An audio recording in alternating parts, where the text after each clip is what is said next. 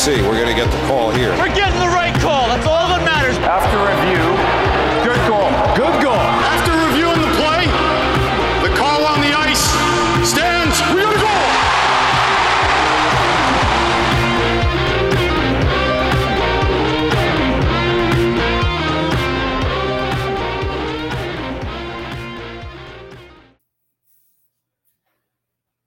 All right, what is up, Rangers and hockey fans? Thank you all so much for chiming in for the latest episode of Rangers Review. This is episode 38 here on YouTube or wherever you get your podcasts. Myself and Statboy Steven. We're going to be breaking down the past couple games for the Rangers. This is our week 4.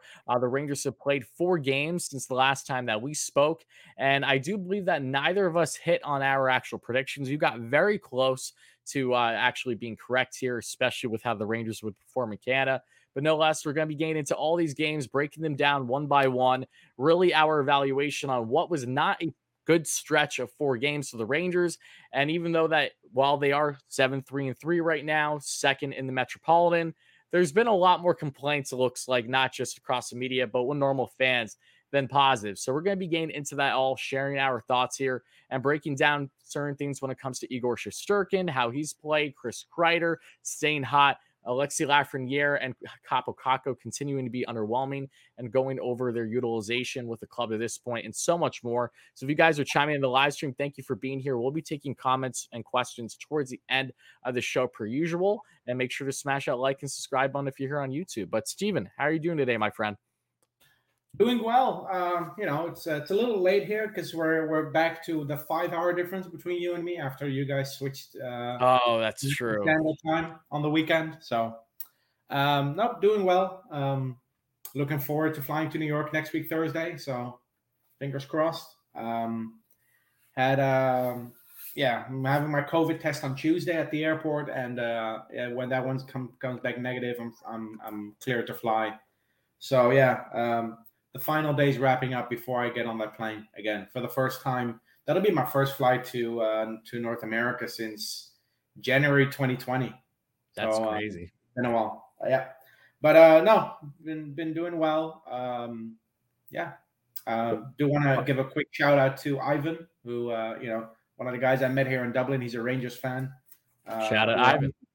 We hung out a few times, and it's fun having a beer with someone and talk hockey face to face without a webcam in between. So, yeah, I know. We still have to meet in person. Hopefully that can come to fruition with you hitting the States very soon. We'll see what happens.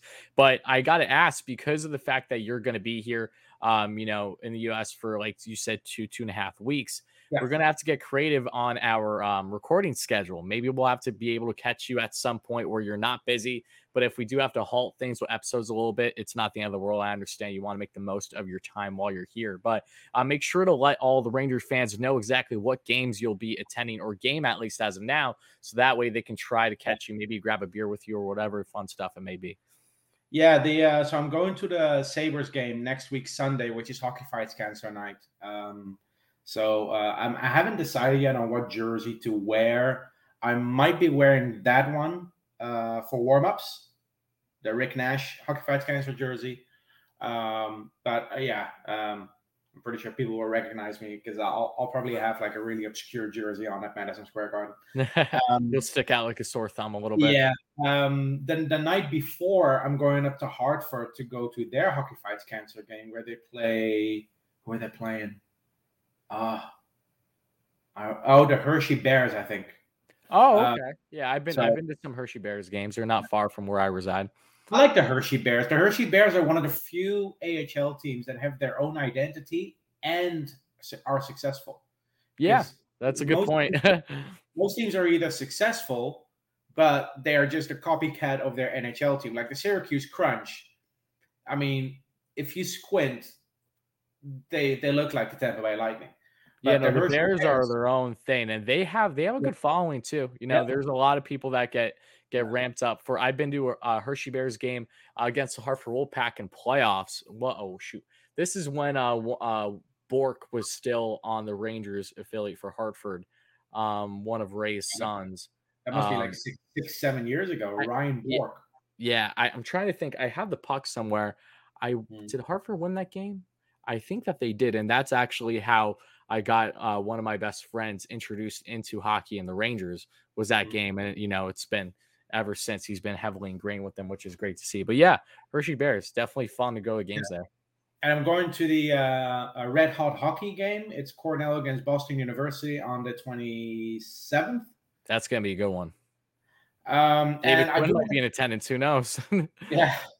I do want to go to an Islanders game because I want to see the new arena. So right now it looks like we're going to the Islanders Sharks game because tickets are relatively cheap. And this trip's going to be expensive enough as it is. So, yeah. Those are the games we're looking at for my trip. And yeah, but I'll be in New York for 2.5 weeks, so I'll probably spend some days walking through the city. It's been like 2 years since I've been there, so I do want to. Are you going to be staying in this city or on the outskirts? No, I'm staying in Queens, so it's okay, close. Perfect. You should tour Citi Field while you're there. Get a nice view of the Met Stadium. I've been to Met Stadium. I've been to the Met Stadium. You need to go back there without like passing out. Without hypothermia, yeah, that would be nice. I do want to go to a Mets game one day, like in like May or June. Say no more, Steven. We'll make that happen. Die from the cold, but yeah, no, I'll be in New York for 2.5 weeks. Really looking forward to it. It's been a while. It's gonna be my first Thanksgiving, and my fiance's dad assured me that it's going to be like a big ass turkey on the table. And when I asked him, is there anything you need me to do? You need me to bring on Thanksgiving? He goes, the only thing you need to do is shut up, eat, and drink. I'm like, I think I can do that. So, yeah, but looking forward to it, finally. Sounds like it's going to be a great time. I'm happy for you. But, I think that's a great pivot into something that isn't going to be as positive, and that was the Rangers' last 4 games of play. I believe your prediction, correct me if I'm wrong, I think you said the Rangers would go 1-2-1. I said the Rangers would go 2-1-1. Okay, so 1-2. Rangers ended up going 1-1-2. So you were correct in the Rangers not winning a game in Canada. You hit the nail on the head with that one. Unfortunately, I should say, because man, oh man, the Rangers should have easily won 2 of those 3 games, when you look at how they went. But let's start off with the first game, which was against the Canucks. Sorry, before we do the whole breakdown. Okay. How do you take a 2-goal lead into the third period twice in 3 games and not come away with a win? Steven, we have a lot to rant about, okay? Let's just get into this one already. Okay, so I will say, let's keep this in mind, that the Rangers did lose because of JT Miller being on the ice across from them, because JT Miller has yet to lose a game against the New York Rangers since being traded away from them. Really? So, yes, fun fact for you. So if you want to know the absolute reason why the Rangers lost that game against the Canucks, no, it wasn't because of the performance after being up 2-0. No, it was because of JT Miller. And look, JT had to say he was the reason why Canucks physically won in the end, besides his presence. But there are a couple of players who seemingly never lose against the Rangers. Drew Stafford is one. Drew, I remember that, man. Yeah. And Jimmy Howard is another infamous opponent for the Rangers. Oh yeah, and I commend Jimmy Howard because he was a guy, I know we've talked about it recently. I grew up a diehard Rangers fan, loved playing in MSG. So like naturally you have that kind of, fire under you when you're playing against a team that you grew up loving. And that was kind of similar to Spencer Knight, even though he didn't necessarily perform the way that you would expect for the Florida Panthers, because you'll be getting to that shortly. Idolized Henrik Lundqvist growing up, in which Hank said that, he loves the Kid Array, which I found funny. But let's go to the Canucks game here. Rangers lost this one. Absolutely, they should have won. They lost 3-2. They were outshot by the Canucks 36-25. The only reason why the Rangers stayed in this one was, surprise, surprise, Igor Shesterkin doing what he does best, having a really strong game for the Rangers, no less. Rangers went 2 for 5 on the power play. They lost 48% to 52 in faceoffs. So naturally, when you think the Rangers aren't doing well in the faceoff dot, they might actually get a win, because they're a team that just historically still to this point has not been consistent with faceoffs. They had 18 blocks to the Canucks 12. Both were even at 24 hits apiece. And Rangers only had 2 giveaways in this game. They got off to the early lead. A nice goal from Mika Zibanejad that was assisted by Panarin and Fox. That was Zibanejad's second goal of the year. Same thing with Artemi Panarin getting his second goal of the year, thanks to Adam Fox, already 2 points on the night, and Ryan Strome getting his second assist. And then we get into the third period, and JT Miller, the former New York Ranger, who has had a slow start to the season, goal scoring wise, entering this game at least, got his second of the year. and that made it a 2-1 game right in the beginning of the period, might I add, too. So that's never a good look. And then not long after, rookie Vasily Podkolzin, the Russian, got the goal. That was his second of the year. And then the Rangers end up going to overtime. And yes, JT Miller gets the winner on what was such a frustrating goal because Igor, it was a wraparound situation and Igor got caught for a second. The puck just trickled right out of like Igor's, I don't know if it was his pad or whatever. It just trickled out for JT right behind the net. Quickly did a wraparound goal to make that the OT winner. Rangers lost this one. Frustrating game for sure, especially as I said after last episode, you knew damn well the Rangers were going to go to overtime on the West Coast. Late night games for people, Eastern time, let alone for you. My goodness gracious, think about how late those games were. So wasn't fun. Rangers lose that one in overtime, and they start off their road trip to this point with one loss in the column, that being from overtime. So they got a point, but definitely a game looking back they absolutely should have won. Yeah, and after that game, they go up to Edmonton. My goodness, one of the toughest opponents in terms of offense, because they may seem like a one-line team, but it's the team's more complete than fans credit for. But back in the lineup after he was a healthy stretch against Vancouver in favor of Tenorti. Lundqvist getting an assist on the first goal by Philip Hedl, which was his second point in his last two games. Hyman tied it up, and then the Rangers have a really good second period where they get goals from Rooney, Kreider, and Mika Zibanejad, getting up to 4-1 against the Edmonton Oilers. With about 6 minutes to go in the second period, they're up 3 goals. Unfortunately, Jesse Puljujärvi scores for the Oilers, making it 4-2. And then in the third period, Barrie and again Puljujärvi tied up. Zibanejad then makes it 5-4 for the Rangers. And at that point, I really thought we had it in the bag. I remember a game against the Maple Leafs a couple of years ago where the Rangers were down, I think 5-1. They came back to 5-5, and they still lost 8-5.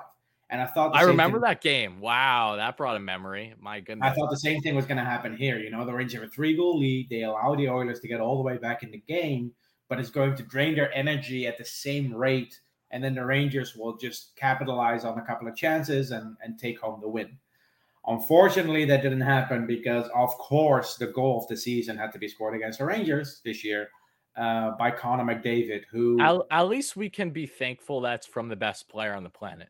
Okay, if this was a guy that was a scrub, a bottom feeder, that it wouldn't be fun. But Connor doing Connor things should be the least bit surprising. But my goodness, that was not a pretty sight at all. If Connor McDavid plays this way for the next 5 years, he's going to win 5 Hart trophies in a row. There's no denying that. He's not just the best player in the league. He's the best player in the league by a mile. This is, and I'm not saying he's as good as Gretzky. I'm just saying compared to his peers, it's the same kind of dominance. Agreed. No one comes even close.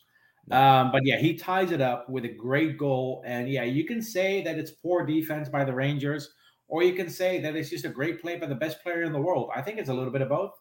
But yeah, taking the game to overtime. And then in overtime, unfortunately, Zibanejad falls over, I think, trying to block the pass from Nurse to Draisaitl, or from McDavid to Draisaitl, from Nurse to Draisaitl. And Draisaitl finishes it in overtime for the overtime win for the Oilers. And, it's unfortunate that you only come away with 1 point at that stage. But let's talk about the Oilers for a second. Everyone's talking about McDavid, right?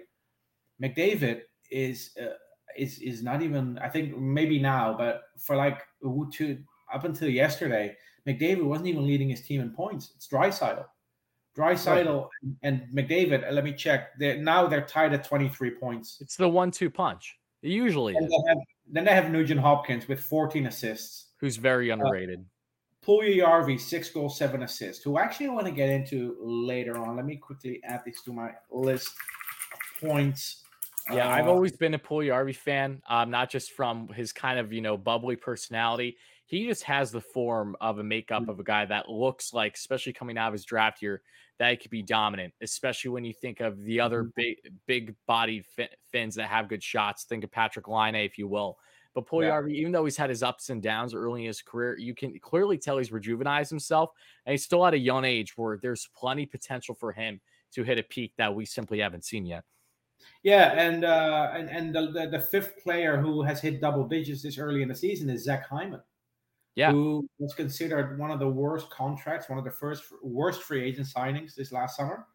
Not that he's a bad player, but just the term and the AAV were way too high for a guy like Hyman. I don't think there's any Oilers fan complaining about Hyman right now. Can you really complain? It's David Perron all over again. Can you really complain when you put him on the line with McDavid and he puts up a point per game? Exactly. It's like Genso in Pittsburgh. Yeah. Is Genso a superstar player? No, but he's playing with Crosby and he's putting up a point per game. Same with who's the other guy? Chris Kunitz. Chris Kunitz is like the poster boy for support players. Chris Kunitz was the embodiment of being a role player. Yeah. So, but yeah, the Rangers lose in overtime in Edmonton. Unfortunately, they concede a lot of goals. But. This was back-to-back games where the Rangers back-to-back games with 6 goals, and you'll get into it with the Flames game. My goodness, but, if you give me a quick second before you get into that, the Rangers before the last game against the Panthers, they were 7-1-0 in their last 10 times coming off consecutive games, conceding at least 6 goals each, dating back to 1998.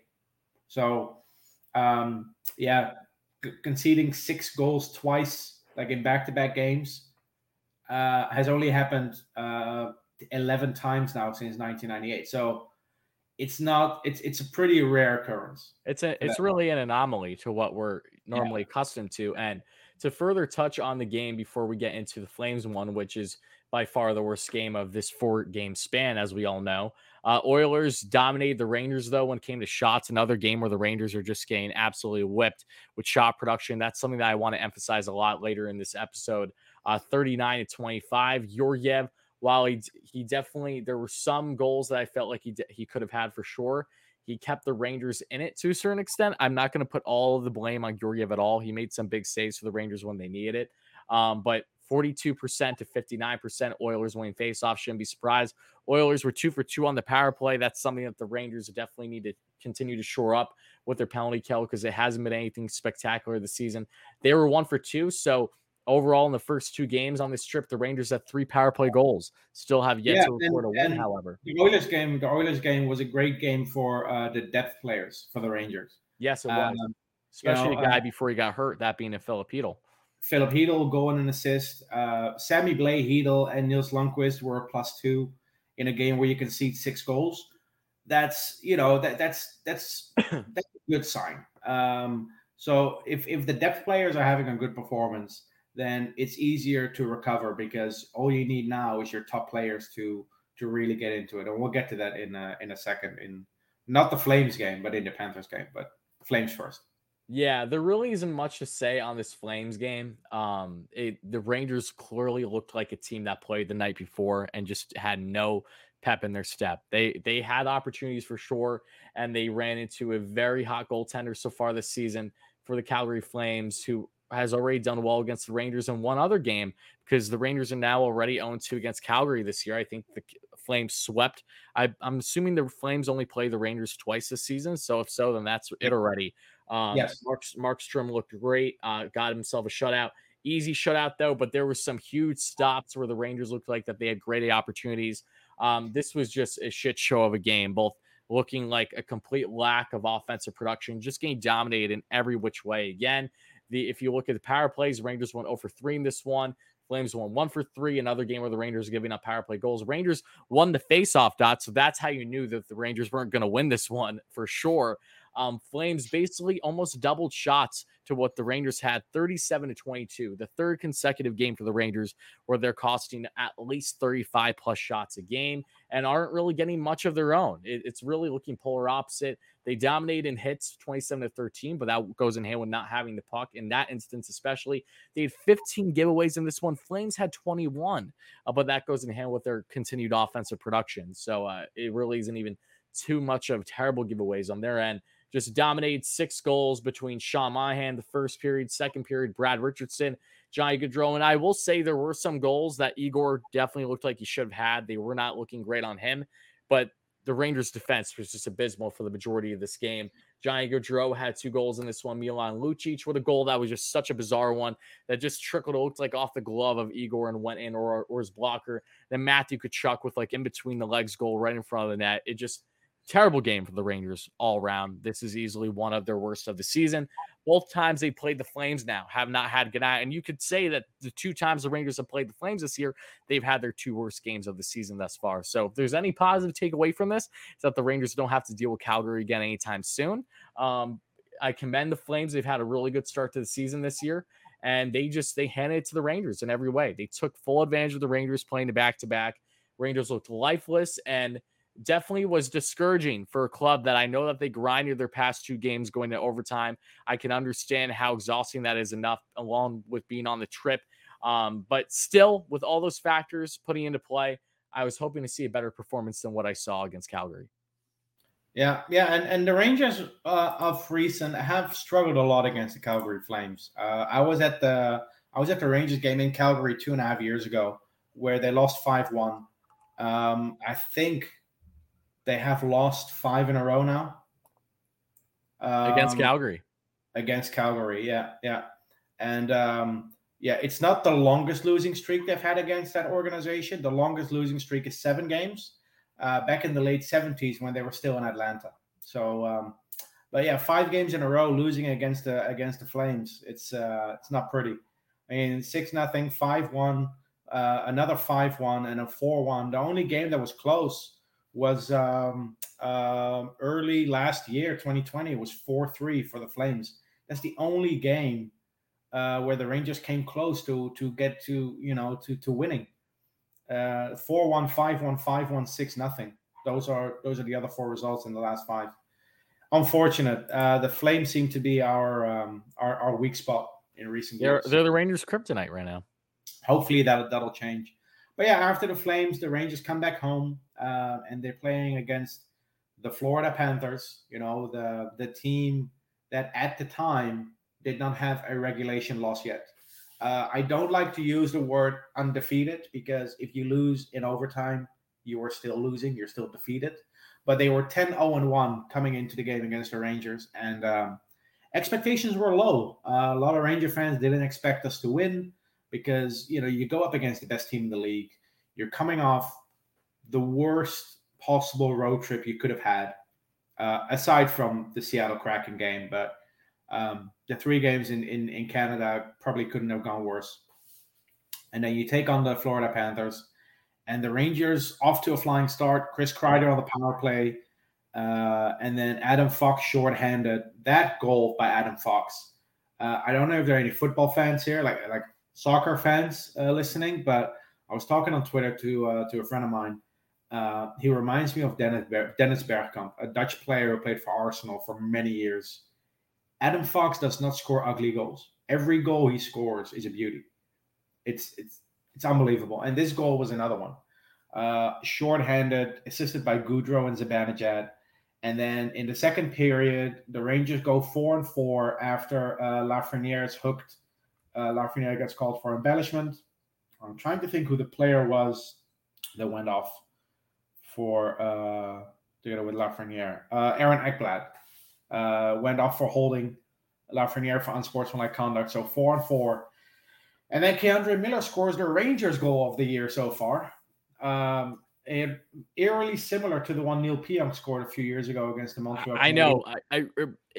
I'm not going to lie. It pissed me off a little bit that he read my mind because I was about to tweet it. I was like, of course, Steven. He tweeted right away. It really felt like the exact same thing. Pionk's was more flashier because he literally started, I think, right behind the net. And then didn't he do like a little spin?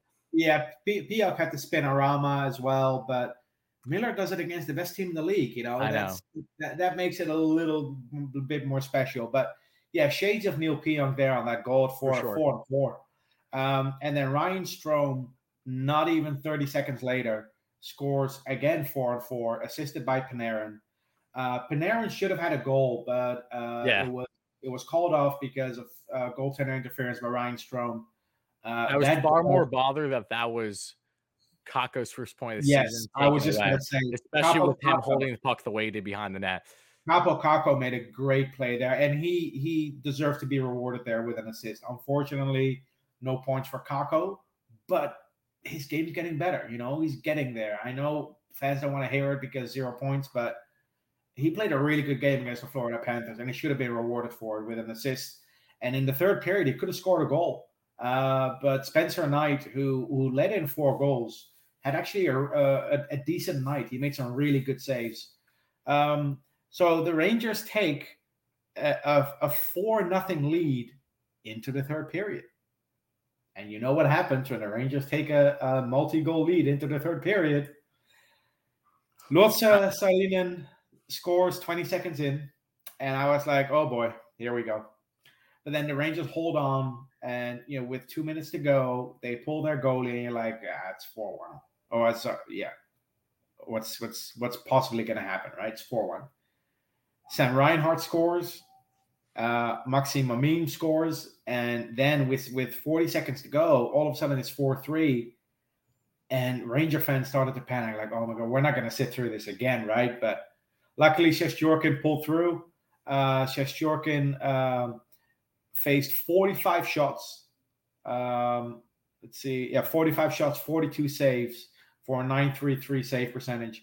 And you can tell he was visibly annoyed. He was angry about those last 2 goals. Let's take a moment to talk about the Gallant's reasoning as to why Igor didn't walk out for one of the stars of the game. He said it was apparently a stomach flu reason. I'm not sure why you go an entire hockey game and then decide, the stomach flu is now bothering me. That's why I decided not to step on the ice. It seemed like it was pretty obvious that Igor was rightfully so flustered with his team after that performance in the third. Like that, Igor's single-handedly winning this team games, and even while Calgary wasn't pretty and it wasn't his best game by any stretch, if you look at his numbers here, and this is something that I really want us to touch on quite a bit, because we're getting into Henrik Lundqvist range already with Igor, and this is something the Rangers need to make sure that they avoid going further, because as we know, during Hank's time, during his prime, especially with the Rangers, he was the rock. So many times the Rangers had no chance of actually having a win, but if it wasn't for Hank, that actually single-handedly got them wins, or got them close to wins at least. And if you look at Igor's numbers over his past 3 games here that we've seen, he faced 118 shots. So for him to, even with that 6 goals he gave up, I don't even care. It doesn't even matter. Igor's giving up 6 goals was not the lone reason why the Rangers lost that game in Calgary. They had nothing offensively to even try to get some sort of life. So and the only goal they scored in Calgary was called off by Adam Fox. Exactly. And how beautiful would have that been if that actually stayed true, going back to Calgary. I know that Flames fans were not happy to see him there. I can genuinely care less because I'm happy he's a Ranger. But the Florida Panthers getting 45 shots on goal, the Rangers only getting 18, and they're winning. And look, I'm just going to say this. Yes, I'm really happy when the Rangers win. The game starts at midnight. I only go to bed at 2:30. When the Rangers win, I'm happy. But at the same time, I can also acknowledge that the Rangers aren't playing sustainable winning hockey. And Gerard Gallant's fully aware of that too. And I appreciate that from him, that he's not trying to, beat around the bush and cover something like it's not. He wasn't happy in his post-game presser. Mm-hmm. I like that. But it's up to him at the end of the day to help try to resolve this issue right now, which is a complete lack of accountability, sitting back once you have a lead entering the third period. He made it known. He's like, we need to change. That can't happen. I remember watching his pressers, watching again earlier today. He said that going into the season, the Rangers looked pretty solid in the third period. We were really comfortable with how we were doing. Past 4 games during this stretch, the Rangers gave up 11 goals. You can't be doing that to have success. So they need to shore this up. Thankfully, they at least secured a win on this trip, but definitely trip looking back, they should have won 3 of these 4 games. And it's frustrating. I know that this is a team that has a solid record right now.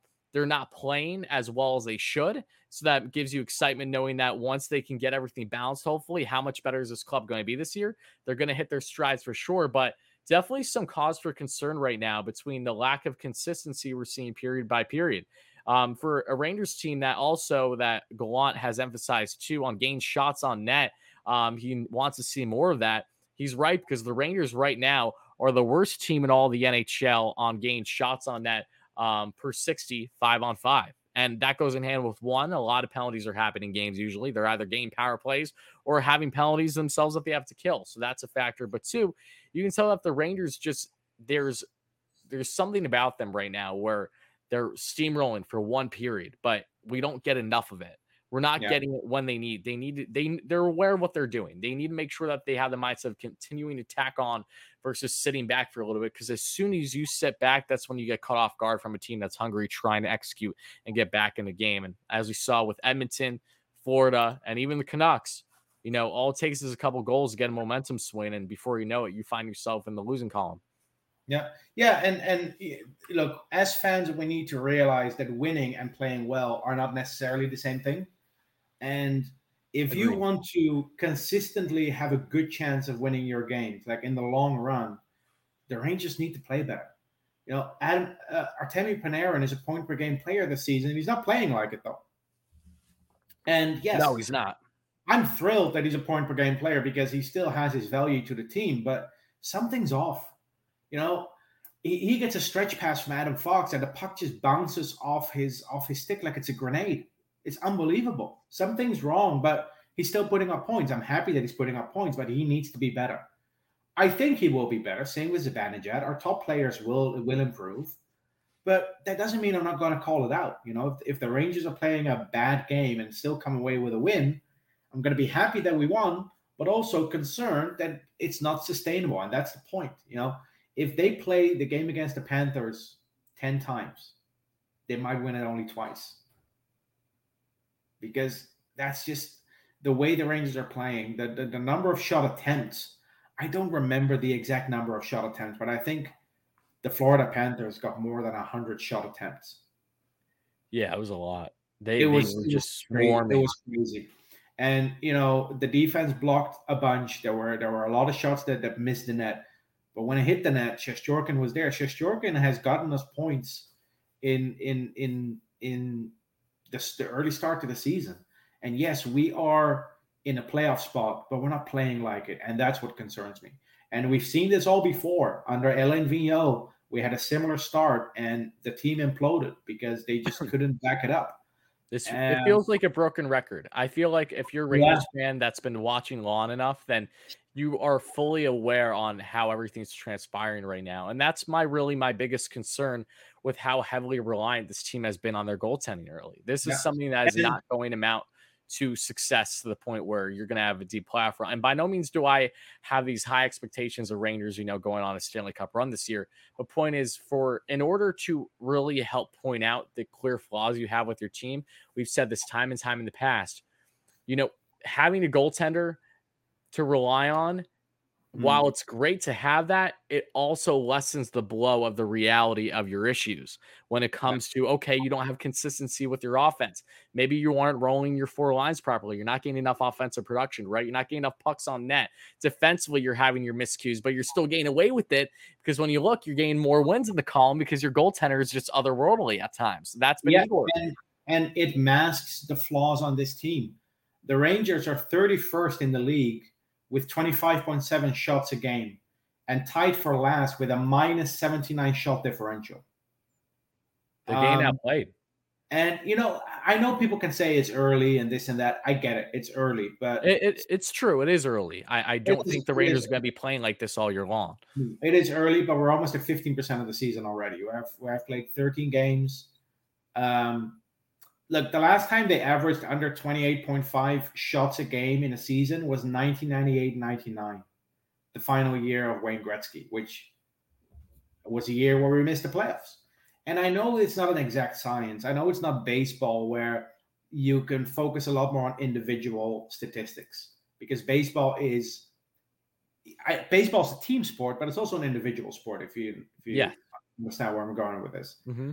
Hockey is much more fluid, much more intertwined. Performances by players are much more intertwined with each other. So it's harder to pinpoint the exact issue. But when you look at the team numbers, the Rangers aren't playing good hockey. And it's just not sustainable. And that's what it comes down to every time. Yes, I'm happy that we're winning. I'm just not sure that we will keep winning if we keep playing this way. The Rangers need to change. They need to improve. And I'm gonna bring up the elephant in the room. Having Sammy Blais in your top 6 is not going to make you a better team than last season. I'm sorry. I agree with that, and I want to touch on Blais here in a second. Yeah. So hold on. So all offseason we've heard that you shouldn't look at the Buchnevich trade as Buchnevich for Sammy Blais because we also got a second-round pick. I don't care about second-round picks. Second-round picks are magic beans. The Rangers miss second-round picks more than they hit on them.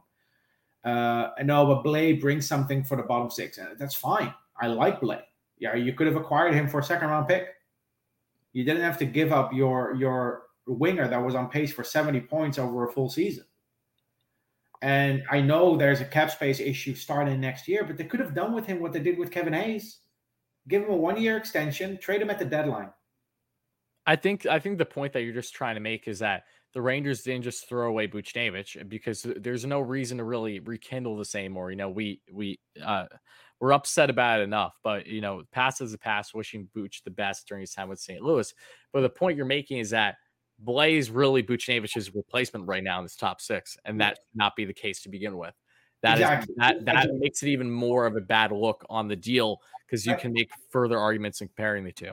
Yeah, I'm on board with trading away Buchnevich. I'm on board with acquiring Sammy Blais. I'm just not on board with acquiring Sammy Blais by trading away Buchnevich. I like Thomas Hertl. I would like to trade for him. I wouldn't give up Adam Fox. Yeah. It's I know it's a bit of a weird comparison, but that's the point. You can like Sammy Blais as a player while simultaneously still disliking the trade. And the Rangers cleared cap space, but for what? We have $8 million in cap space. We're not using it. What are we going to do? Are we going to trade for Phil Kessel? Yeah, exactly. I don't know what Chris Drury's game plan is here, because obviously the goal is to make the playoffs. That's why Jeff Gordon and John Davidson are out the door.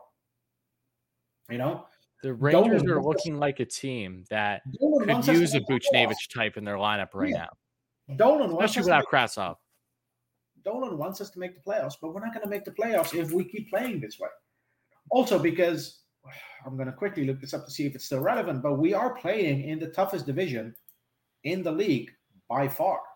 If you look at the records for each division. And we're getting away with a lot right now, but that's not going to last. The lowest ranked team in the Metropolitan Division, the Pittsburgh Penguins, are at .545 point percentage. They're over 500. In every other division, they would be top 5. In some divisions, they would be 4th. We are playing in by far the toughest division already. The Rangers are currently ranked in win percentage 5th behind the Hurricanes, the Flyers, the Blue Jackets, and the Capitals, with a point percentage of .654. So the Rangers have played 3 more games than some of these teams, and that's why I care more about point percentage than about points, because point percentage is much more indicative, because at the end of the season, you've all played the same amount of games. Right now, the Rangers, if we go to the conference point percentage, right now the Rangers would squeak in with a wild card. Yeah. And that's with us not playing well. So we've been lucky. The Rangers have been lucky to win some games. Something needs to change. And Adam Fox is playing like a Norris Trophy winner again. Igor Shesterkin is playing like a Vezina candidate. But aside from those two, what do we have? Yeah, we have Chris Kreider, who scores 6 power play goals in a month, which is great. And let's pivot for a second to the guys that are performing right now and who aren't and why they aren't. Because when we look at over these past 4 games, especially, the guys that are supposed to be performing on paper are performing. Kreider had 4 points these past 4 games, 2 goals, 2 assists. Love to see that. He's continuing to stay hot. 9 goals on the year already. Shout out to Kreider, doing what we all would hope that he would be doing. Artemi Panarin, not much in the goal scoring, but he still had 5 points in 4 games. So over a point per game guy over this past stretch of games. Zibanejad, same thing, 5 points as well. 3 goals, 2 assists. Had himself a pretty good game in there as well. And Adam Fox, 4 points casually, including a goal and 3 assists. But when you're getting onto the Sammy Blais, for instance, Sammy Blais, as we know, that's most recently been playing on line number 1 for the Rangers. If you take a look at his performance, he only has 1 point in his last 5 games. And this is with him playing in part in a top 6 role for sure. And gain a good amount of playing time, gain some shots on net, but really nothing to indicate that Sammy Blais is the right fit. It really feels like Sammy Blais is a filler right now for the sake of if this was a Jesper Fast when he was with Strome and even with Panarin. And same thing could be said to a certain extent with Colin Blackwell at times. It just, for the Rangers, when their obvious issue to this point has been player development, and I understand that Lafreniere has been underwhelming, and it's not all on just the Rangers' utilization. It goes on him too. But if you look in comparison with Lafreniere over his past 5 games, he has 0 points, and this is him with obviously playing in the bottom 6 too. He only has 1 shot on net during that span. He had 12 shifts a couple games ago, 14, I believe, his most recent game. He's not getting much opportunities right now. So I think the question lies for a guy like Sammy Blais, who only has 1 point in his past 5 games. Why is he that much more justified being that top spot versus something like Lafreniere potentially, when all that is going to happen is that you potentially give Lafreniere ability to continue to grow and develop, get more playing time, because clearly that position isn't doing much for the Rangers right now in their top 6. You can't tell me that Lafreniere being on the top line right now over a guy like Sammy Blais is going to be completely indicative of you winning or losing a game. That has not proven to be that case just yet. So I think when you look at Laffy's utilization right now, yes, he's underwhelming. Yes, he's on pace to, if you look at other guys, I know you've been referencing the Red Wings so much.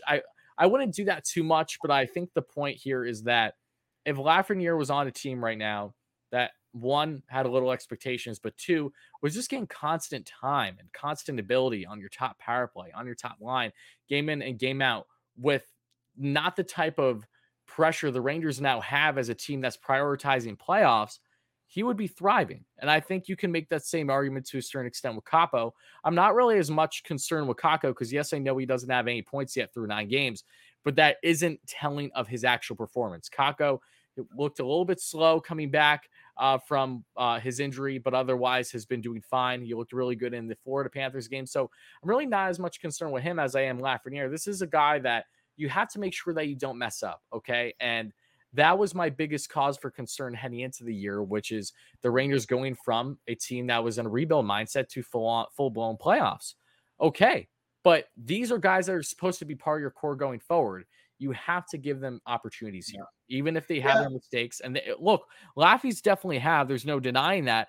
But the point I'm trying to make here is that if you're doing comparisons with a guy like Blais, nothing personal against Blais, I like him, but there's no reason why Lafreniere should not be getting at least more playing time, rolling out more. Because even when you look at how they're utilizing these top 9 lines, Lafreniere is consistently gaining less ice time versus a guy like Barclay Goodrow and others, with trying to take away the obvious fact of Goodrow having time on PK versus Lafreniere who doesn't. But I just wanted to throw that out there because a lot of fans have been rather concerned about Laffy, and I think that you have a right to be concerned to a certain extent. I think both are at fault here, but I do not want to see a season where Alexei's mainly on that third line when he doesn't need to be. Look, third line, I can live with. What annoyed me is that he was on the fourth line. Mm-hmm. He was playing.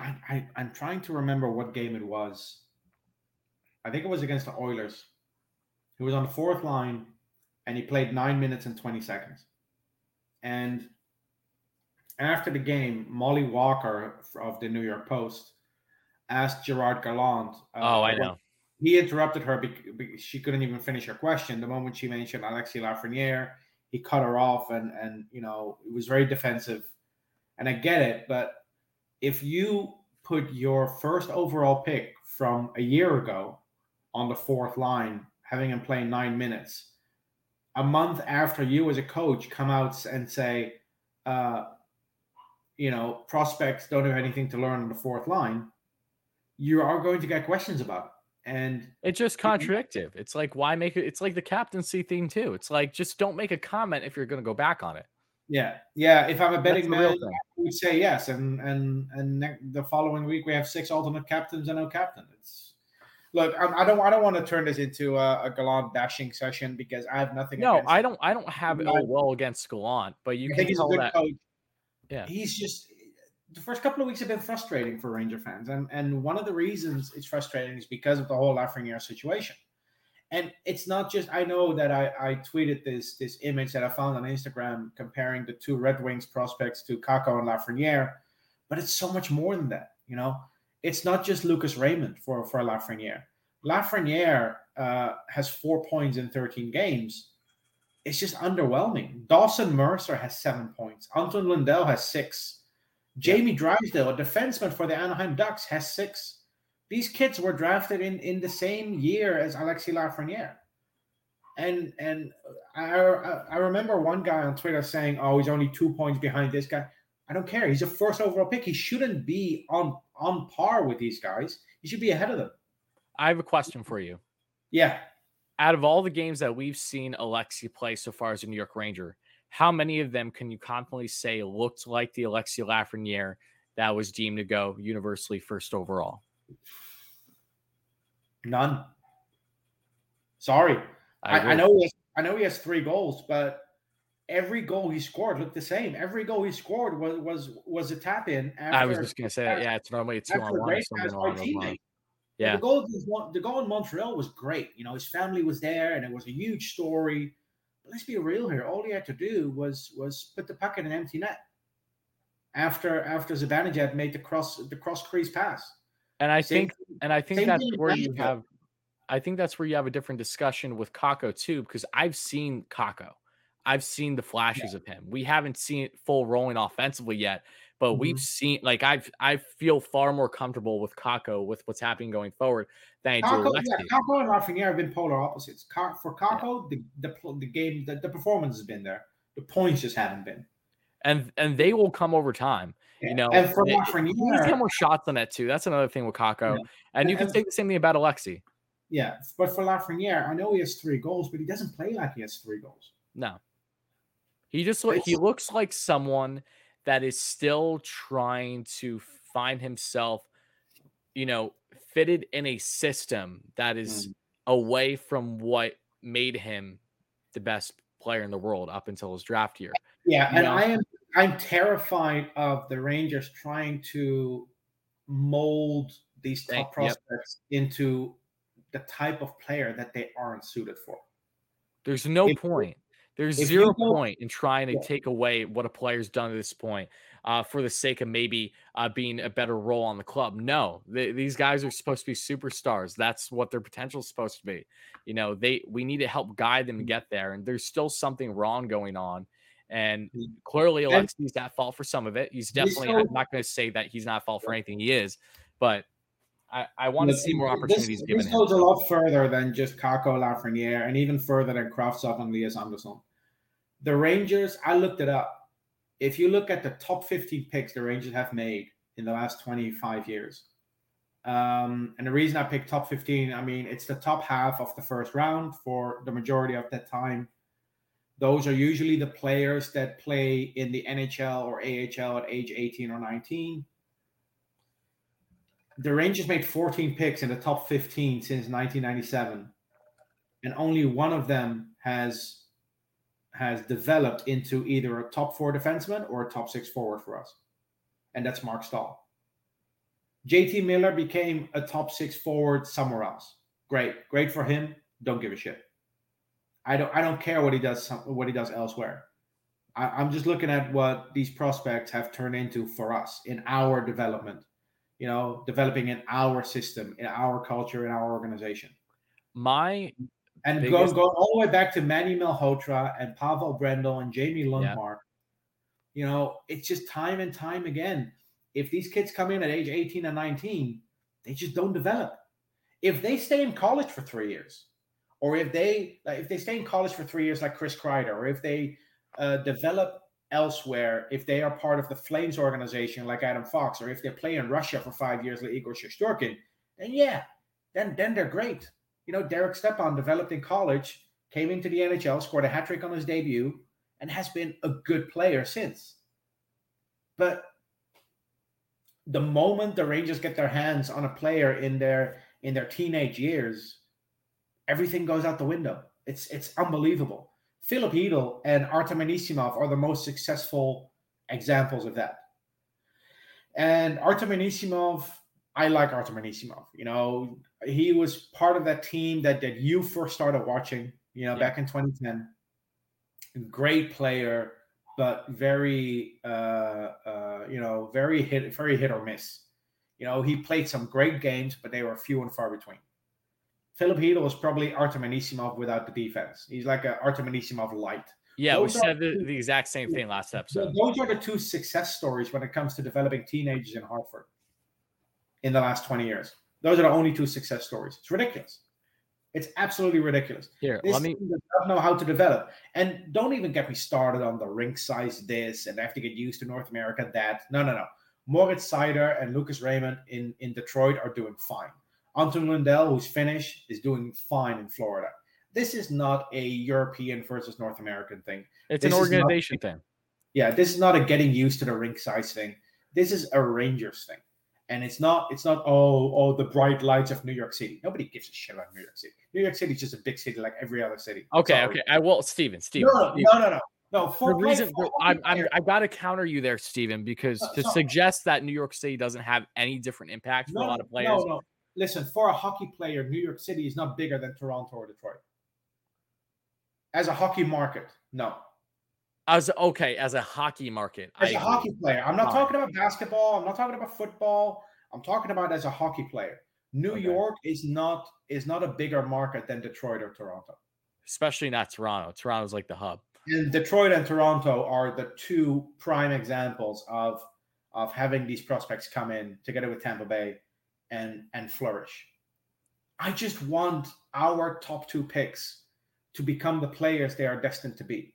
And I just don't want them to be prohibited from potentially becoming what they should be because of a lack of utilization or wrong judgment on how to go about developing them. That's truly my only concern here, because I'm not Alexei and Capo. They're so young. Do I think that they're going to have fine careers? Absolutely. But the point is that where the Rangers currently are today, what their motive is this season, I'm still trying to find reasons as to why it doesn't make sense not to have Alexei playing 17 or so minutes a night. Like, this is someone where this is a time to give him that playing time, because it's not even like the Rangers are in a spot right now where they're cup contenders. This would be a different argument I think we could have if say Buchnevich was still on the team, right? Because already you're blocking. You have a tighter knit group with those winners. Maybe Kravtsov was still with the club. It would be even different because you have another guy competing, right, in that top 9. And it would be even different times 10 if you're a team that, say, is going back to the mid-2010 Rangers when they were going for those deep runs in playoffs. It's hard to find room for a guy when you have a motive of trying to win cup every year. And don't get me wrong, teams always do, but the Rangers are in a spot right now. They're just starting this new turnover of taking that next step. These guys are a part of your next step. Give them opportunities to succeed. Let them fail and learn from it. Do not demote them right away because they had a failure, because there's a reason why rebuilding clubs that have top prospects that are currently developing and doing really well are so consistently getting plenty of playing time and opportunities even when they're not having success. You need to help build that and get that confidence in them. Alexei doesn't have that right now. He hasn't had much of it since he arrived with the Rangers. And Kakko, he's fluctuated with it for sure, but these are still guys that they're a part of your core. You drafted them for a reason. There's a reason why they were supposed to be first overall and second overall, respectively. Those are guys you should be building your club around in the coming years. Give them every opportunity to succeed known to man. Even if they have their struggles, just let them grind through it. I'd much rather the Rangers have a year where they go and give them as much opportunity as possible. And if that impacts them to a certain extent with playoffs, then okay, because at the end of the day, no one's expecting the Rangers to have a deep playoff run this year, okay? There's reasons why we're focused on the next 5+ years, not right now. Yeah, and look, my point previously was it's not a New York City thing. It's a New York Rangers thing. It's 100% this organization needs to look in the mirror and they need to evaluate the way they're doing things, because something's not working. And I really don't care about people saying we should have drafted Moritz Seider, we should have drafted Lucas Raymond, because I can almost guarantee you that if those two players are in the Rangers organization, they don't even combine for 3 points this season. There's no way. They were not the picks on draft day. The Rangers didn't make any mistakes drafting these two guys in Kakko and Lafreniere. They made the right picks. They made the right picks on draft day. There's no argument. They were the right picks. I would refrain from using guys like Raymond and Seider as such comps because this is emphasized far more on Lafreniere than it is Kakko. But Raymond, I watched it. I've been heavily ingrained with him literally since he first came in the reins as a big draft prospect.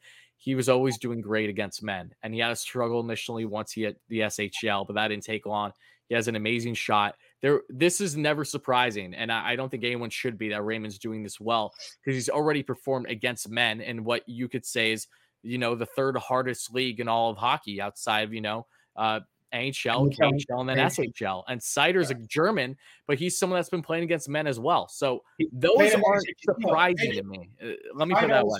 Seider also played in the SHL, by the way. Yes. Yeah. So, they played in the third best league in the world. But so did Lundqvist. And Lundqvist comes into New York and doesn't get the same opportunities. And I know you have Fox and you have Trouba, blah, blah, blah. I don't care.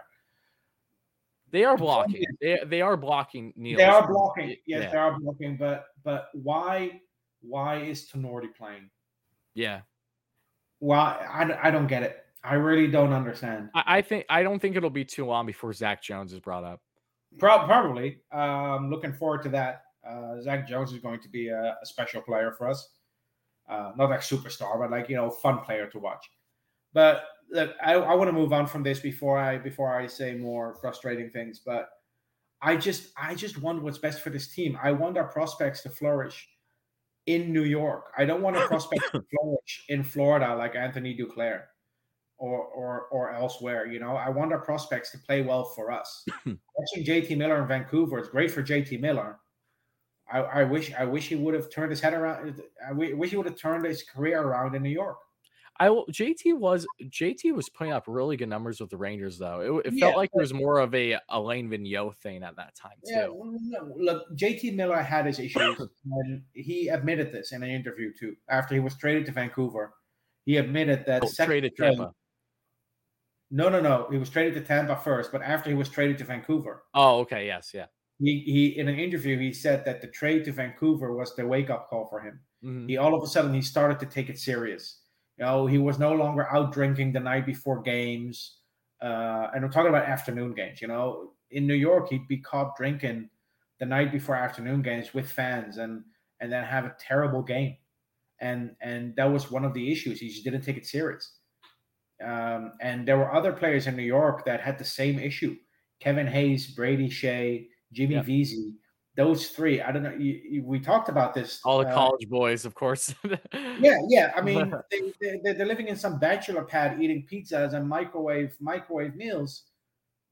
That's not how you live as an NHL player. I'm sorry. And then you look at how you should live if you're trying to get the best potential out of you. Yeah, and this is why I like the Road to the Winter Classic shows that HBO did in the past, and now unfortunately NBC does it. But I remember with the Flyers against the Rangers in 2012 that Sean Couturier and Braden Chen were staying with, I think, Danny Briere.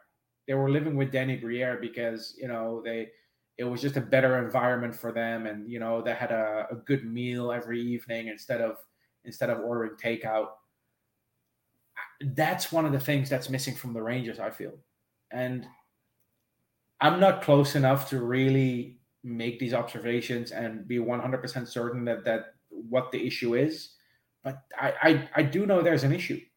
This is not bad luck, and I'm just tired of prospects being underwhelming year in, year out, and having fans blame it on the player. At some point, it's no longer the player. If you have this many players in a row that are struggling with the same organization, with the same coach, with the same front office, with the same environment, there's a bigger issue at play, and I wish fans would understand that. And this is not hating the Rangers. This is just observing that it's happening too many times for it to be a coincidence. Yeah, no, if anyone listening to this thinks that myself or Steven, especially as a Rangers hater, you're just not paying attention. This is literally Steven's livelihood we're talking about. Like If I hated the Rangers, I'd be celebrating their failures, not criticizing them. Yeah, no, absolutely. Before we kind of, get towards the end of the episode here, we have a couple more segments that we need to discuss, topics, I should say. And let's get into a prospect update. Steven, I'll let you run with this because it starts with a player that signed his ELC with the Rangers over this past week. That's definitely exciting news for him. Yeah, 6th-round pick from 2020, Matt Rempe, who plays for the Seattle Thunderbirds. If Ranger fans have watched the prospect development camp, they might remember him as the tall guy, 6'8". He signed his entry-level contract. Good for him. It slides this year, so it expires in 2025. The other prospects, Brandon Othman and Will Cooley in the OHL, are having great starts to the season. Same with Brett Berard in college, who the Rangers tweeted about as their prospect of the month for the month of October, and rightfully so. I think Brett Berard is going to be a very interesting name to keep an eye on in years to come. And with the World Juniors coming up in December, he's one to watch out for on Team USA. I really liked Berard since I thought that was a really nice pick when the Rangers drafted him. A little buzzsaw, as they like to call him, someone that, being undersized, I always appreciate as someone undersized myself. I see a guy that could come in and really help potentially be a solid role player on this club in their top 9 in the next couple of years. We'll see what's available to them. But yeah, I like Berard a lot. And before we go further, I want to thank young Jimmy T. Thank you so much for the $5 donation, my friend. I appreciate that. Hi to everybody in the chat watching this live. Thank you so much, Jimmy, for that. Steven is dead on. He says Benoit Allaire begins his 17th season with the Rangers coaching staff for a reason. He's good at making players better.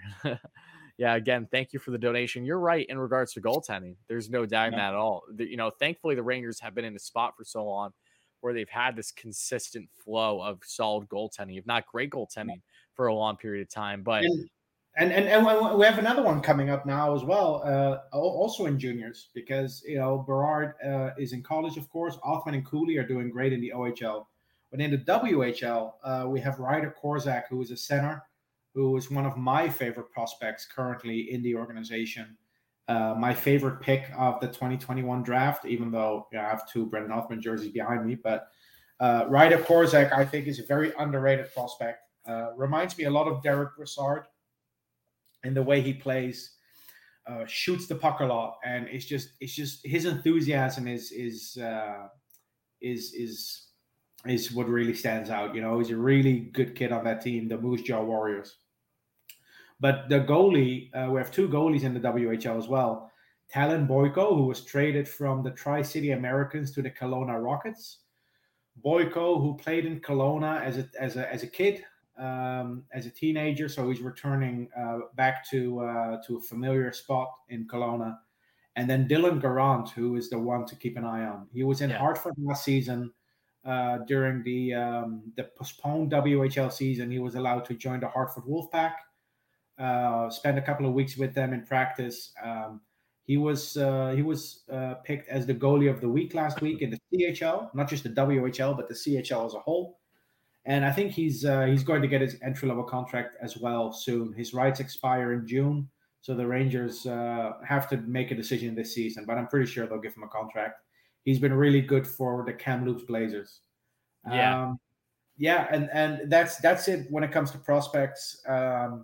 The other thing I wanted to touch on quickly is, of course, Vitaly Kravtsov, who's now in Russia playing for Takhtar Chelyabinsk. Who scored not 1 but 2 high.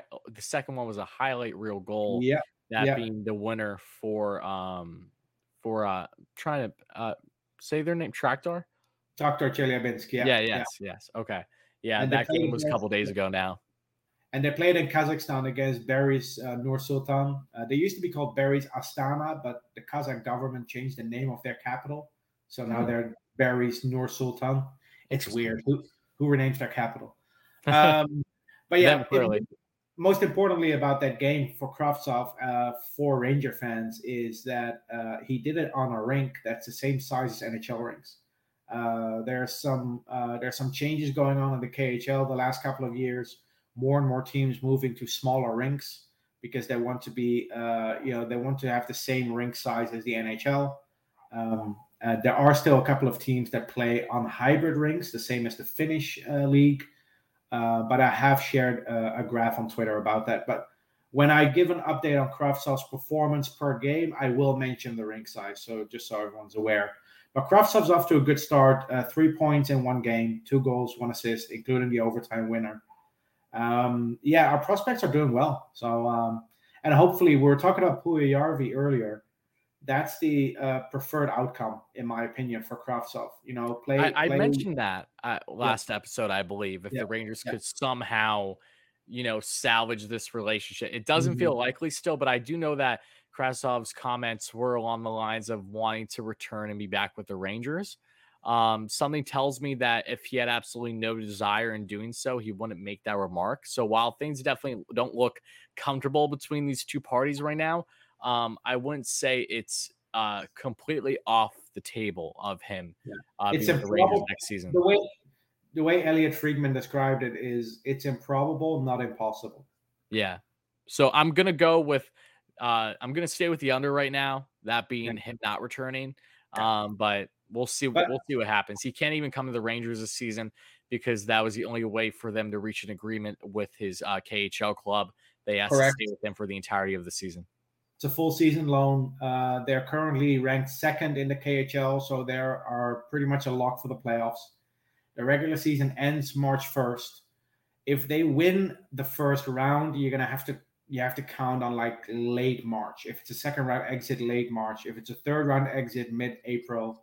If they make it all the way to the final, it's late April. So that's something to keep an eye on. But the two teams that he was linked to in a potential trade are the Ottawa Senators and Montreal Canadiens. So we'll see what happens. Two teams that the Rangers could definitely benefit from a prospect or so from them for sure. So we'll see what happens there. But I just wanted to play well because at the very least it'll increase his value, and that's good for the Rangers. No, absolutely right.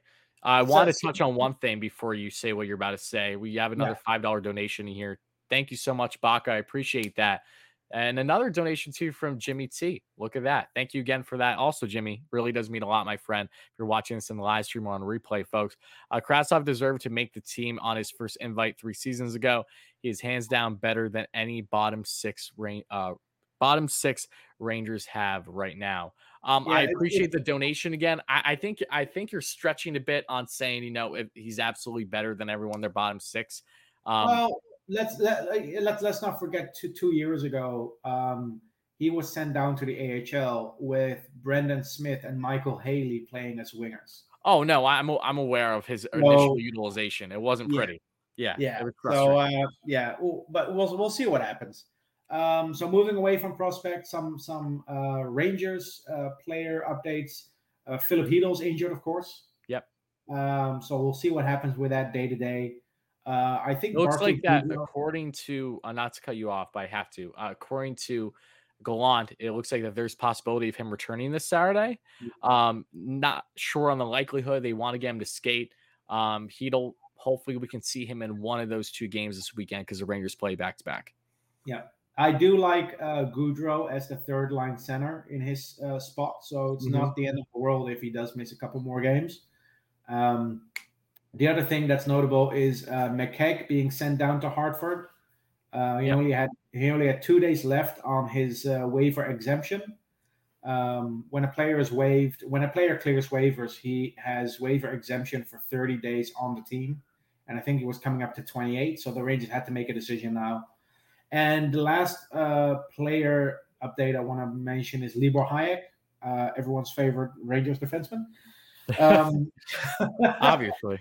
He's also going to the Hartford Wolfpack, but on a conditional stint, a conditioning stint.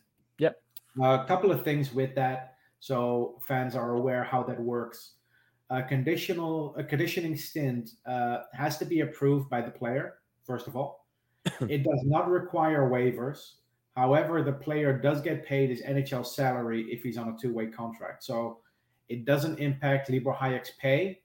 A conditioning stint is max 2 weeks, and it does need league approval. So it looks like the Rangers and Libor Hayek were able to come to an agreement there with him going to Hartford for 2 weeks. He'll probably play a couple of games. Let's see who comes out of the lineup, because there's a lot of prospects there that are getting their games in Jones and Robertson, Skinner, Schneider, Reunanen, of course. So we'll see what happens there. But Hayek to Hartford for 2 weeks.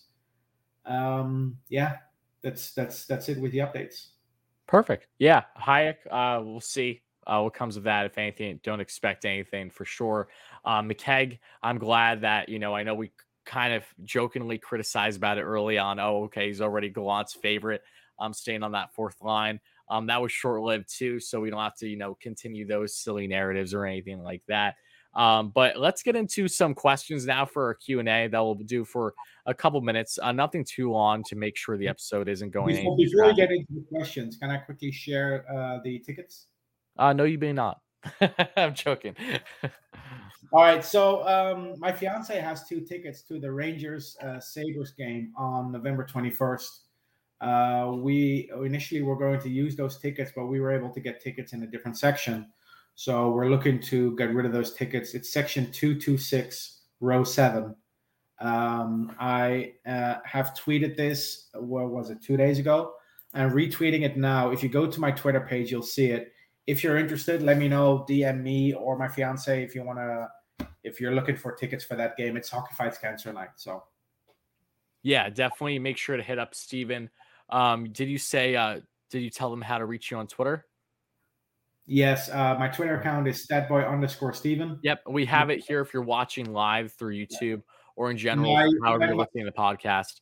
Statboy_Steven on Twitter would probably be the best way to reach Steven for this. Yeah, my DMs are open, so feel free to reach out.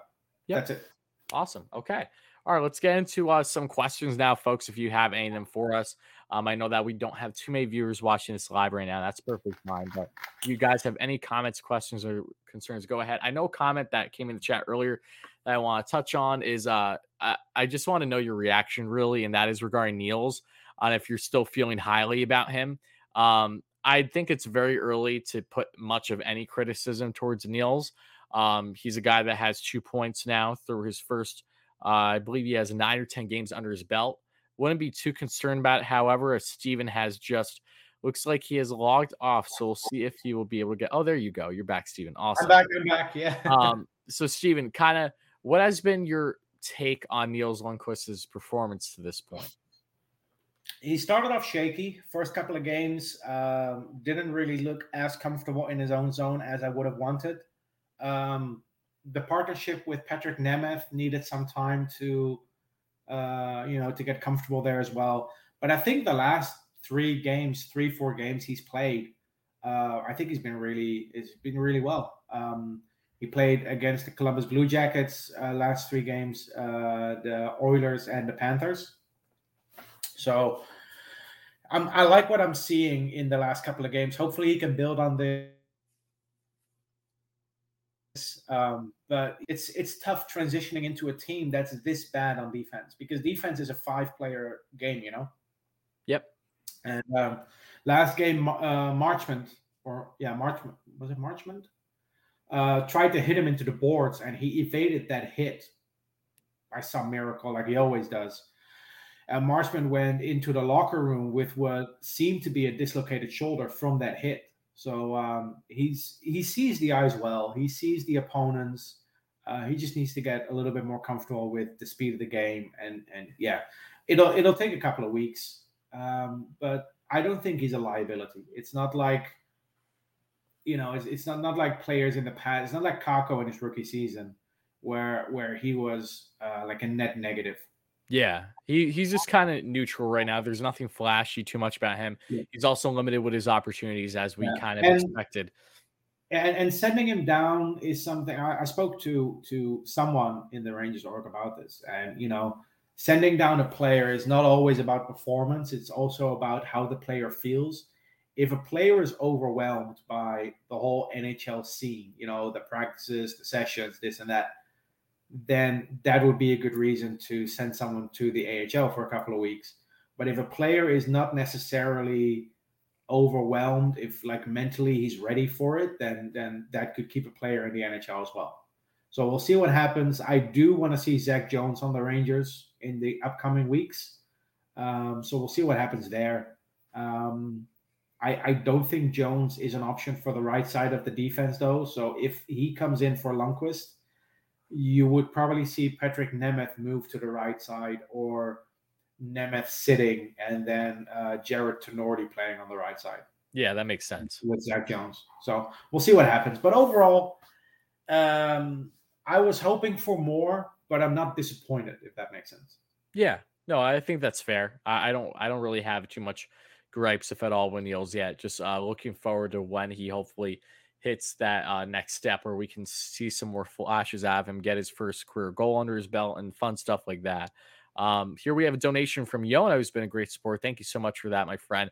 He asked a good question here. Is giving Kakko the nice bison, Puljujarvi, who he's referring to, treatment ever going to be an option? Saw some speculation about that in Turku newspaper sports section. Yona, thank you so much again, my friend. I know that you are a Finn, so this makes even perfect sense. And my initial reaction to it too, I want to know your thoughts on it, Steven, is I don't think we're going to see that with a guy like Puljujarvi, because from all that we see right now, it looks like the relationship with Kakko and the team is good, or at least okay.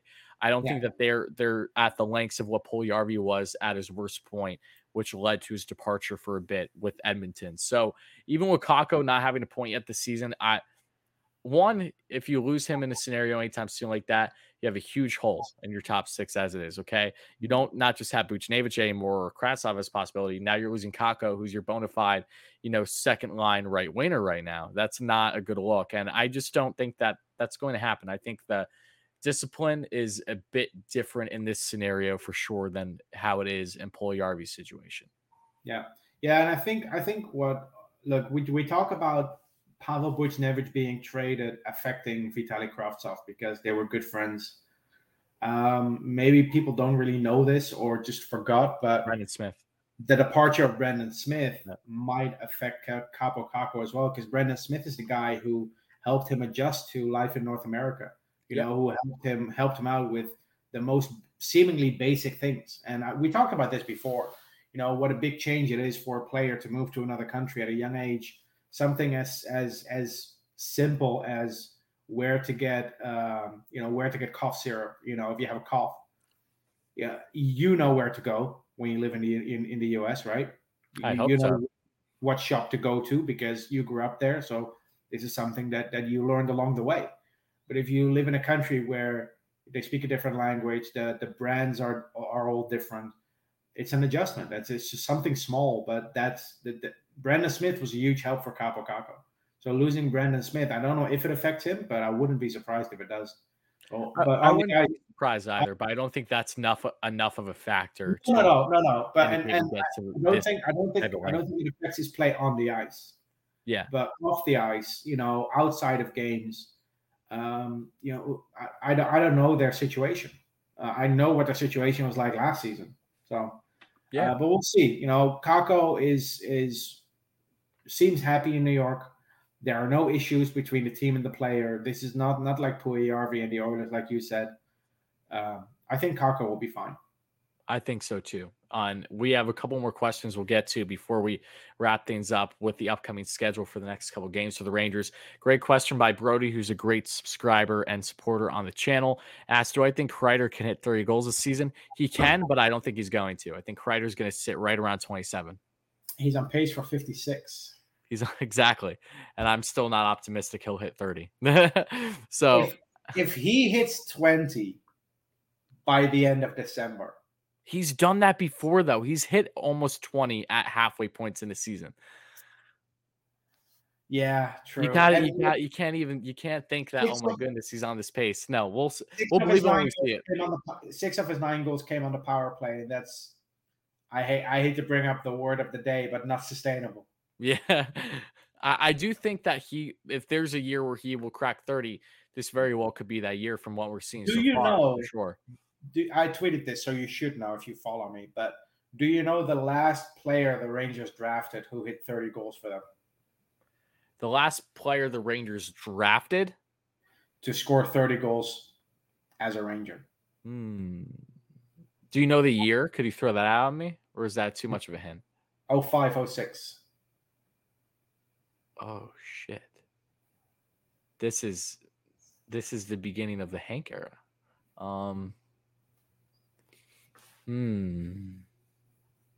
Jersey number 25.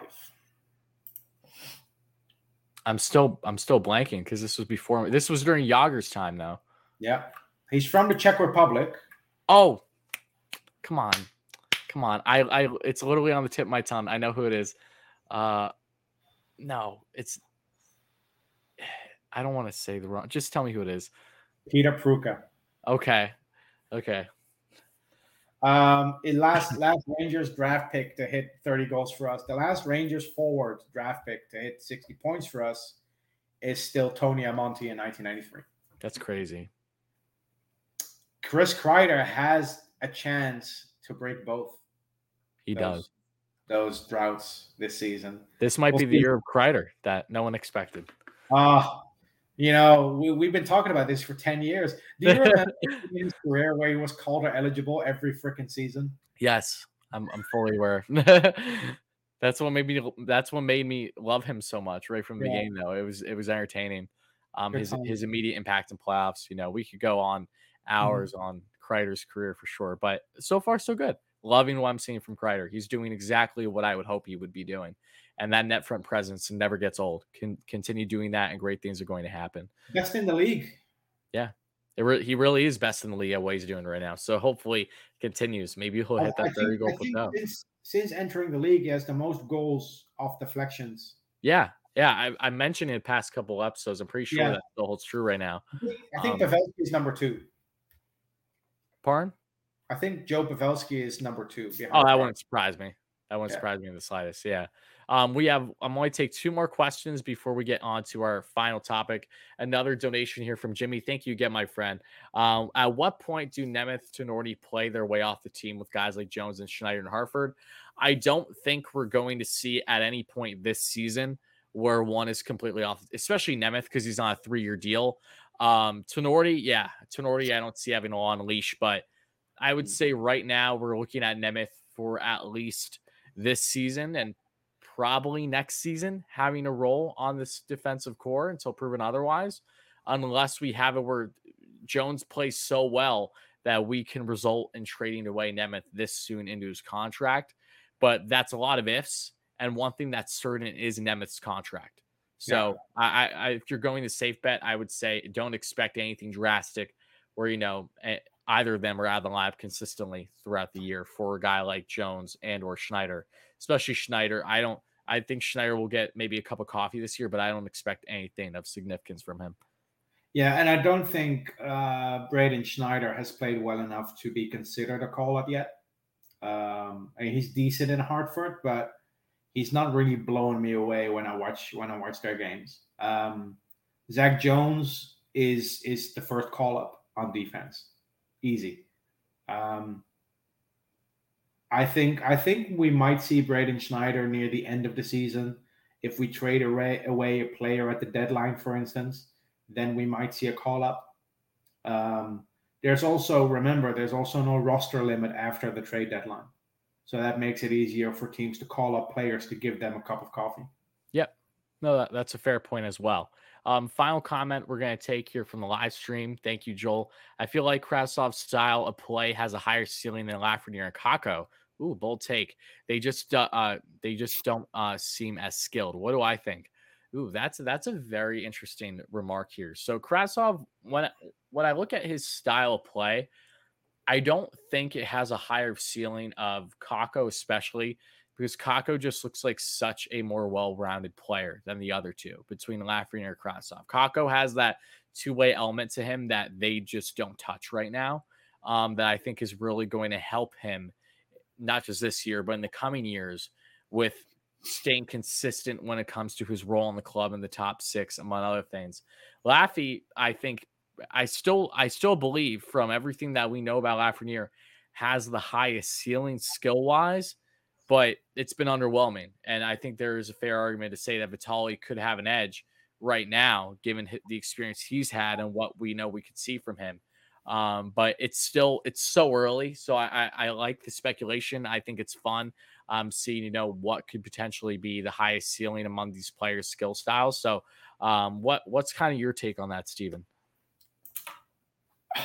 Kravtsov definitely plays a flashier game.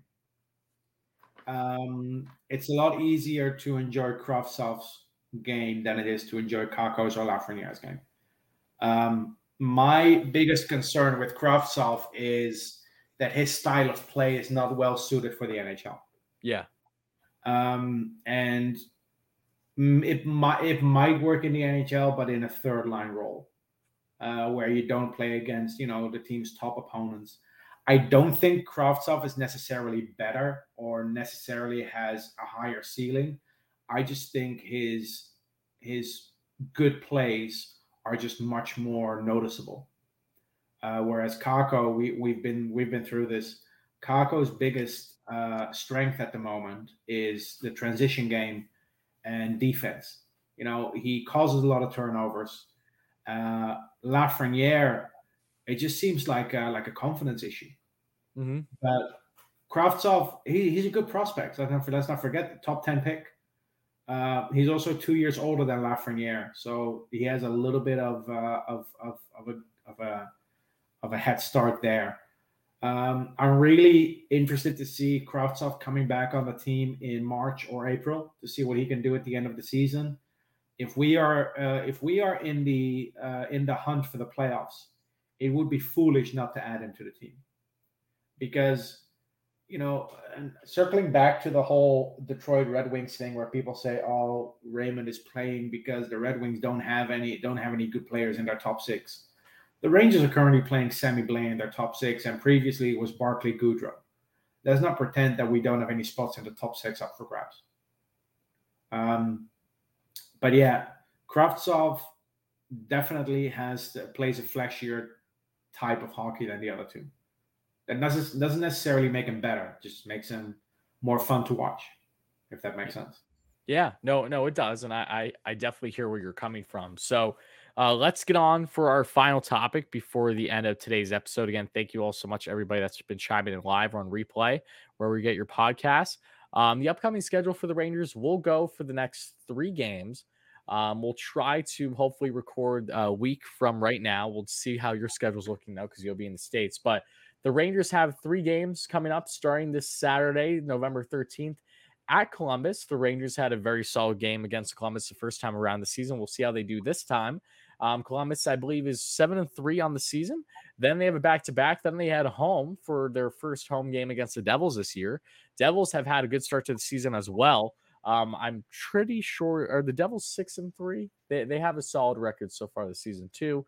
Then the Rangers' final game of the span is against the laboring Montreal Canadiens, with Carey Price, who just made it known why he's out because of substance abuse issues. So wishing the best for Carey Price, that he's going to be able, has been getting the help that he's been needed and will continue to. But Habs are definitely looking like a shell of the team that they once were with him as their number 1 goaltender. So the Rangers' next 3 games, going to be interesting matchup.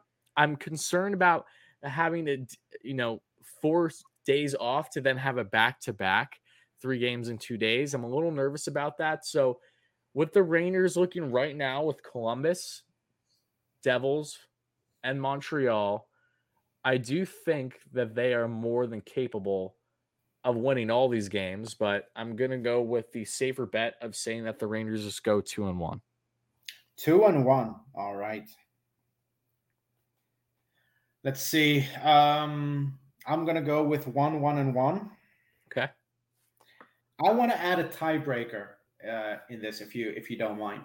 Okay. Because this week we were both wrong, and we need to somehow, get a point for this. Do you want to do number of Ranger goals in these 3 games? Ooh, okay. You go first. And then whoever's closest, if neither of us gets the right record, whoever's closest wins. Jot it down that has started at November 10th. It hasn't started from the beginning of the season. So this is an in-season change to our recording here. Yes, yeah, we are much more much more easygoing than Batman. We just need to change the season. We just do things on the fly. Exactly. Let's see, Columbus, New Jersey, and Montreal. I'm gonna go with 9. 9? Okay.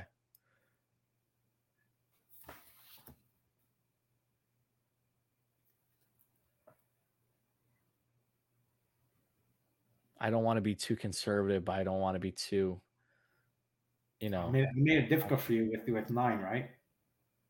Because it's right in the middle of, Montreal feels like a game that they could net at least 3 or 4. The Devils feels like a game that they could net at least 3 or 4, and Columbus. But are the Rangers going to score a bunch of goals in back-to-back games? They didn't at all in their past back-to-back game stint. So I'm going to go with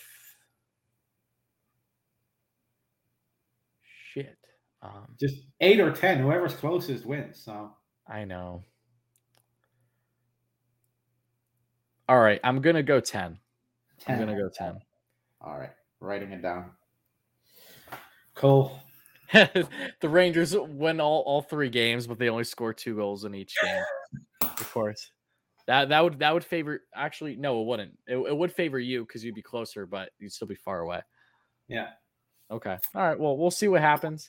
I'm looking forward to these games. These again, all games. For the most part, these have all been games for the Rangers that have been winnable this year. They just haven't won all of them. I know that might sound a little cliche to say, but the potential's definitely been there. They just need to stop having these third period massacres. So, any final comments from you, Steven, before we get out of here in today's episode? Nope, not at the moment. Okay. All right, perfect. Well, again, thank you all so much, everybody that chimed into this episode 38 of Rangers Review. Steven, any number 38s that's on your mind before we get out of here? That is a priority before we end this episode. The last player to wear number 38 for the Rangers, Michael Haley. Wait, is Sauer one of them? Yeah, Michael Sauer, Stephen Fogarty, P.A. Parento, Corey Potter, Jarkko Immonen, Bryce Lampman, Ronald Petrovicki, and needed a second there, Rico Fata, Jeff Ulmer, Chris Kennedy, Ronnie Sundin, Sylvain Blouin, Jeff Bloomberg, Terry Karkner, and the first player to wear number 38 as a Ranger was in 1981-82, Robbie Ftorek. Wow. P.A. Parento, that brings back memories. Very underrated goal scorer. Bounced with a bunch of teams. Remember him with the Islanders, among others too. He's like the anti-Strong. He came from the Rangers and was big for the Islanders instead of the other way around. Yes, that's true. And Michael Sauer, whose career really ended because of Dion Phaneuf. It's not just Michael Sauer. His brother Kurt also had a couple of concussions. That family is cursed. It is just, I will never forgive Dion for that. Not even once will I forgive him. I'm all on Sean Avery's side when it comes to that duel. That's all I gotta say. But all right, folks, that's gonna do for this episode. Hope you guys did in fact enjoy. We'll be back soon, hopefully after a couple good games for the Rangers, and we'll talk to you soon. Let's go Rangers. Let's go Rangers.